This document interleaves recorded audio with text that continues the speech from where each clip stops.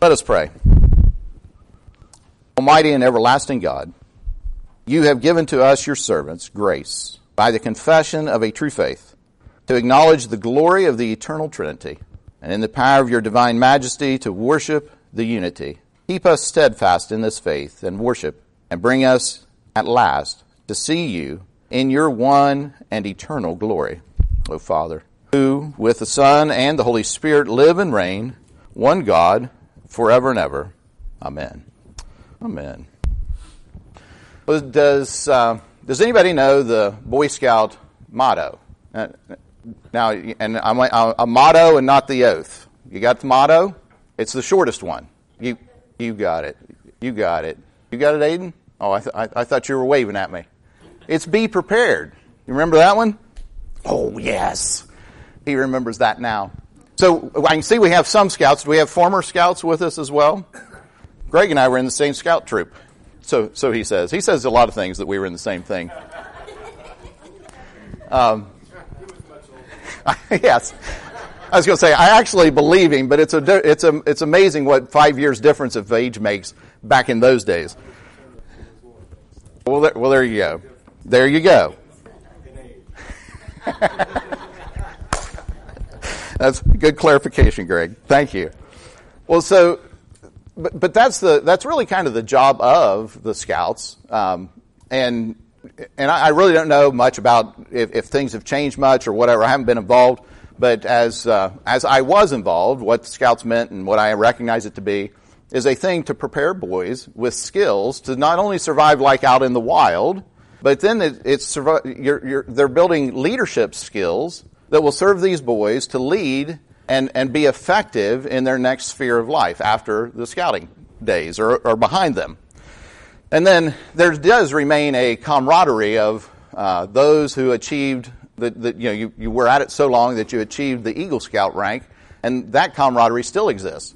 There's a group that meets locally that are any old former, you don't have to be old, but any former Eagle Scouts gather for some fellowship and what have you, and try to be of service still to others. But those Eagle Scouts, even more so, were exposed to all kinds of different various situations that would help prepare them and with a skill set and leadership abilities to prepare them in that or propel them forward in that next stage of life. Well, what does it mean for us to be prepared in our faith? As effective as the Boy Scouts are for preparing boys to become men and helping them be prepared, it's different for us in the Christian faith. But we are to be prepared. Today's passage teaches us that the faithfulness in the Lord's absence, it will look like being at ready service for His kingdom, and a preparedness to receive Him when He returns. And that's what we're going to look at today. So first we're going to look at be prepared, in beginning in verse 35. Verse 35 says, "Stay dressed for action, and keep your lamps burning, and be like men who are waiting for their master to come home from the wedding feast, so that they may open the door to him at once when he comes and knocks." This is an interesting It's an interesting passage. There's some interesting words or phrases in here. Yesterday on our street we had our neighborhood yard sale, and my sister-in-law participated with us, and I offered her a seat up on our porch, which she declined. She didn't want to be all the way up on the porch. That's 3 steps. She didn't want to be all the way up on the porch. She wanted to be down among the people, ready for action, ready to pounce. That's what she said. And her and Becky thought they didn't want to take up the time of coming down the 2 or 3 steps that we have to get onto our porch to get near the people. And so Becky had set her chair up down among the tables. But it's that getting ready to pounce, and I thought it was interesting that this is that preparedness that Jesus is describing here. He uses this term. He says, "Be dressed for action." Well, this means to gird up your loins or tighten up your pants and get ready to pounce. They're ready to move no matter what happens. At the spur of the moment, be ready. And this is kind of an on guard thing. And then he says, I should say before I get more into this, that this concept of the wedding feast is unrelated to the end times wedding banquet, or that great banquet at the end times. He's talking about coming back, but he's also talking about a wedding feast, and like you might be conflating these things. This is just an illustration, and he's using a wedding banquet as an illustration, because a wedding, a Jewish wedding, could last several days. It might last as much as a week. And what he's using as the illustration is there would be servants in the home who are going to stay prepared and awake day and night, waiting for the master to come back, the groom, with his bride, and come back and be ready to greet him at the door. So they wouldn't know when he's returning, so they must be prepared at all times. And this is what he's using as that as his example. So then he tells them to be dressed, ready for action. That girding your loins might be taking your robes and tucking them into your belt so you're ready to move. That would, in their day, that where they were wearing those long robes, they needed to get them out of their way so that their feet could move quickly. That's what that's talking about, being dressed, ready for action.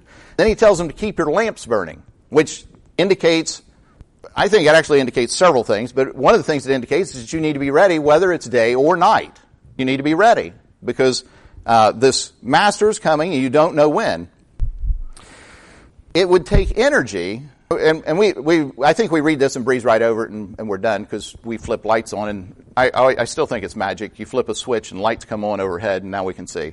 It took more effort to keep your lamps burning. So they would have to trim the wicks. They would have to keep oil in their lamps.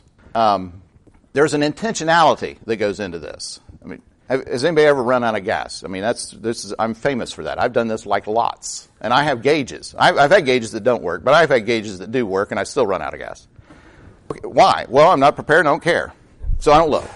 And that's not a good attitude when you're talking about running out of your fuel for your light. You have to be conscientious. You have to keep the lantern full of oil. You have having to trim the wick. These are mundane tasks in order to be prepared. And I find this interesting, that he would tell you to do such mundane tasks as keeping your lamps lit. Yes, I think it's readiness at night, but I think that also includes the mundane tasks in order to make that happen. And we are charged to do lots of mundane tasks. Everything that we do for the Lord is not necessarily big, fantastic, and exciting. We're in service to the kingdom in everyday, ordinary, mundane tasks. But we do that to be prepared for when he returns. As this master would approach the house, if he approached the house at night, he would see that the lights were lit up, that there's light in the house. He would know that they expected him to return. And then when he reaches the door, the servants would greet him, open the door, greet him, and welcome him in with his new bride.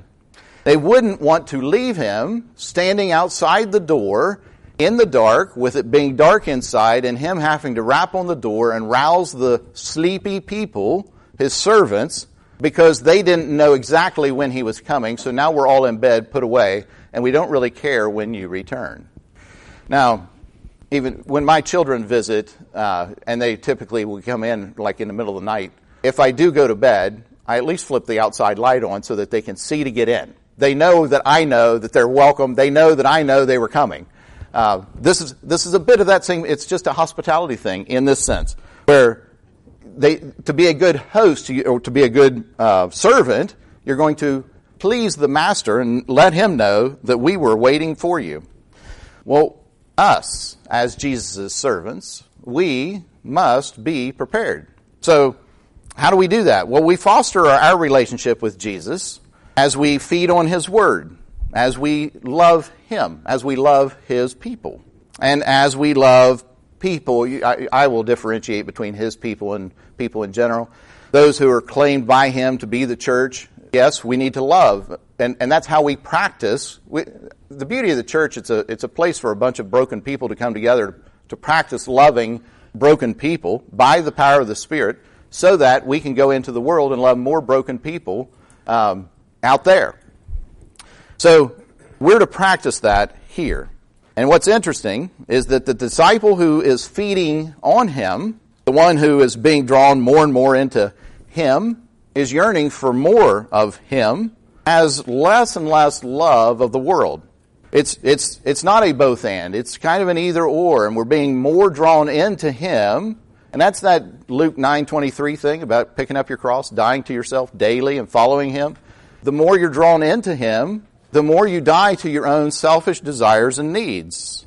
The disciple who is motivated by gratitude for what the Lord has done in their life, studies his word, meets with him in prayer, hates sin, and loves righteousness. Does that sound like you? Does that describe you? Do you attend to the mundane Christian disciplines of meeting together, worship, reading your Bible, praying, and serving? If so, then you will be ready to receive him when he comes because you are prepared. The next thing we see in this passage is how those who are faithful are blessed. The prepared are blessed. Verse 37. Verse 37 says, "Blessed are those servants whom the master finds awake when he comes. Truly I say to you, he will dress himself for service and have them recline at table, and he will come and serve them." What happens when the master finds his servants are faithful? He blesses them by dressing himself for service, such as, and after supper, he arose from the table, he took off his outer garment, tied the towel around his waist. Does that sound like familiar language? That's familiar language of Jesus, the King, serving and washing the disciples' feet the night before he died, or the night he died. The surprising shift in this story is that the master is pleased with his servants who were prepared for him, and then he serves them. What a strange concept this is. See, on a wedding day, a Jewish bride would be treated like a queen, and the Jewish groom would be treated like a king. And after all, he is the master of the house, and they are his servants. So one would not expect the groom to come home with his bride and then turn the tables and start serving the servants. The expectation would be that he's been greeted well, they were awake, they've come in, and it seems very reasonable that kind of pattern would continue. But Jesus turns this thing upside down. He likes to do this as he's telling these stories. He throws this shock and awe thing in there that you're like, what? That doesn't make any sense. It says that the master puts on his clothes to serve them and has them recline at table, and he serves the servants. But this is just what our King Jesus is going to do. When he returns and finds his faithful servants, he will minister to us and serve us. A beautiful picture of God's grace in action here.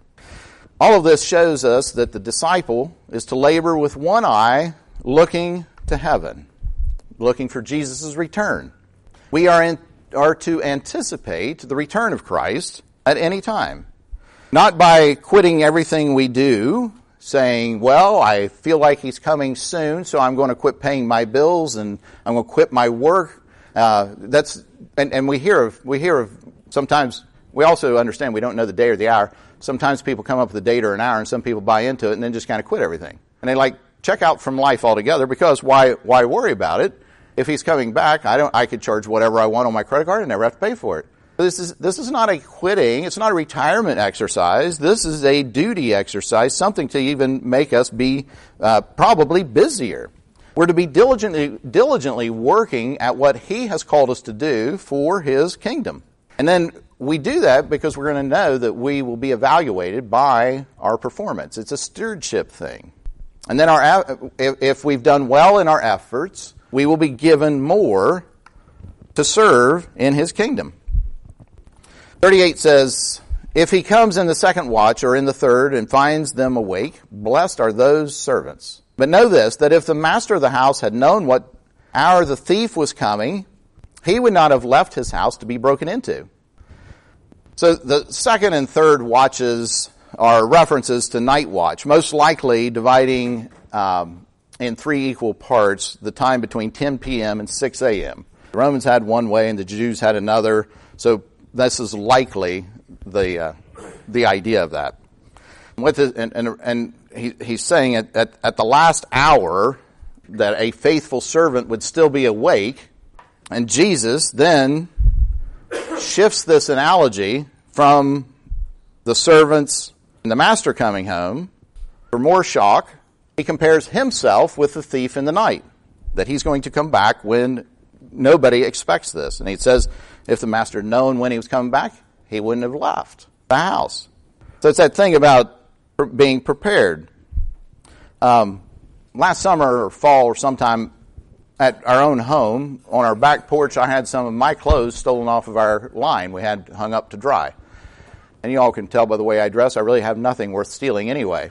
So this fellow must have been pretty desperate in order to take my clothes. But I think of this from time to time. I'm like, well, if I would have just looked out, I was there. I was present the whole time. This was not as we were gone.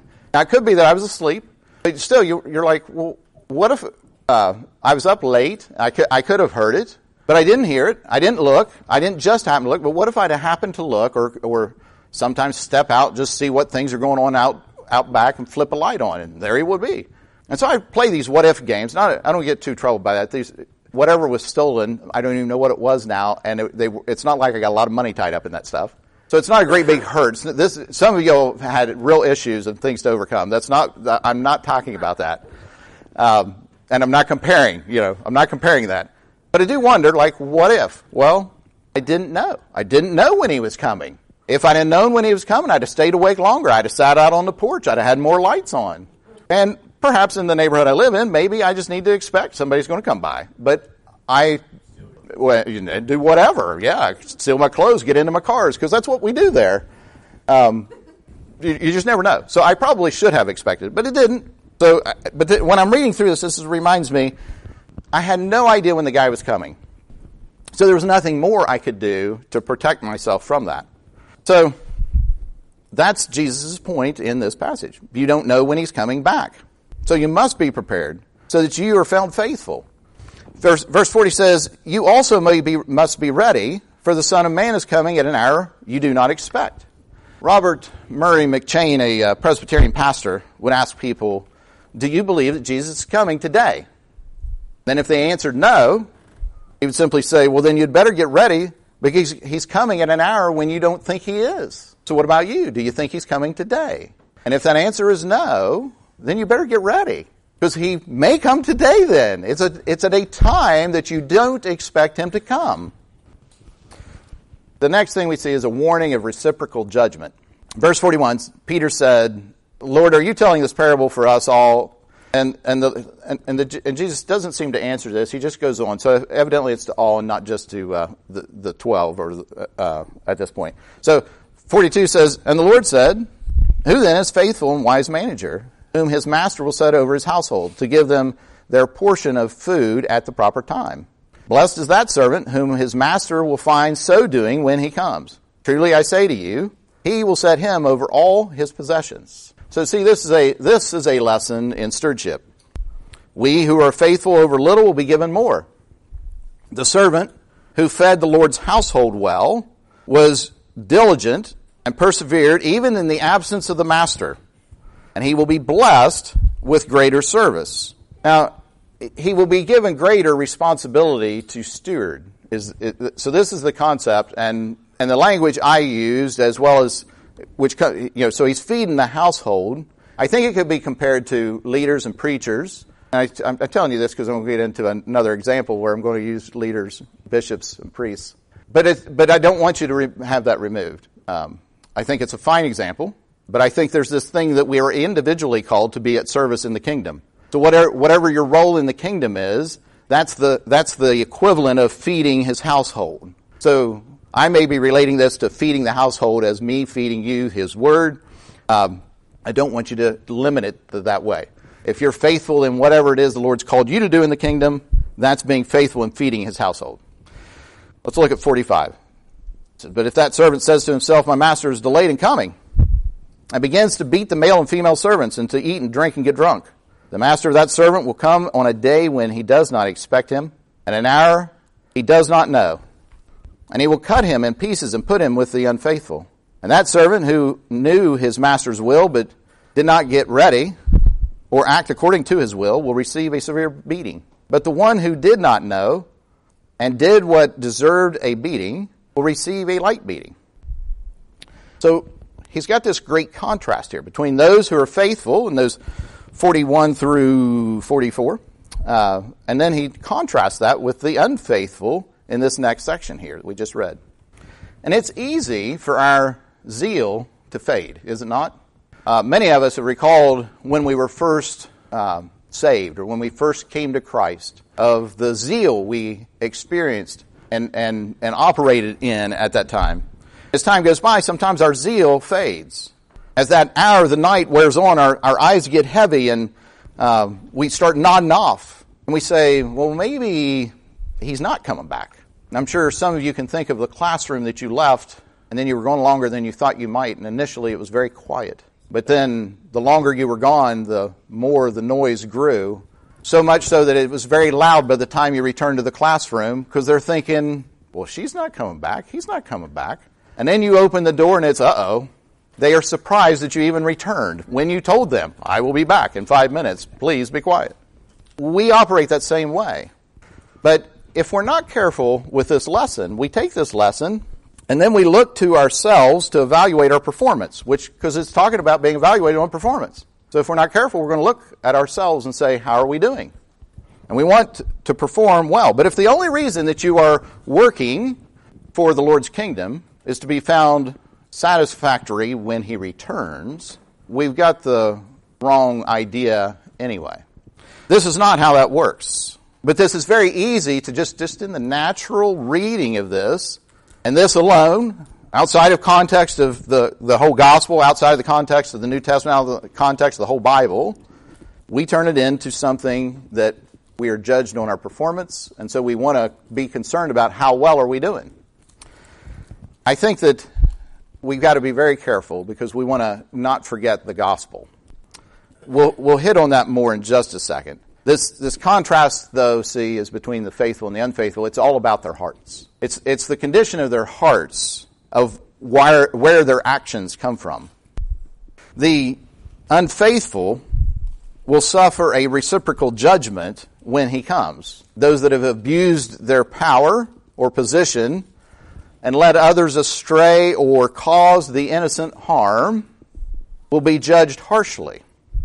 This is what I think about bishops and pastors of churches who, out of love for the individual, then ends up calling something because cultural standards change, then the church leadership changes and says, this is not sin when God's word has declared this to be sin.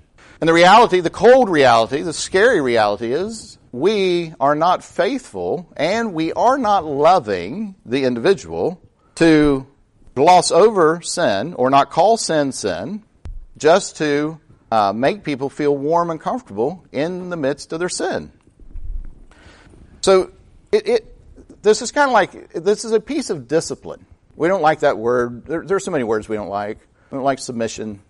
We don't like discipline. But love has discipline connected to it. A love without discipline is no love. It is no love. The Lord disciplines those whom he loves. We are to discipline. We are to stand for truth. His word is what determines what is right, not cultural norms. So I think we're in troubling times by that.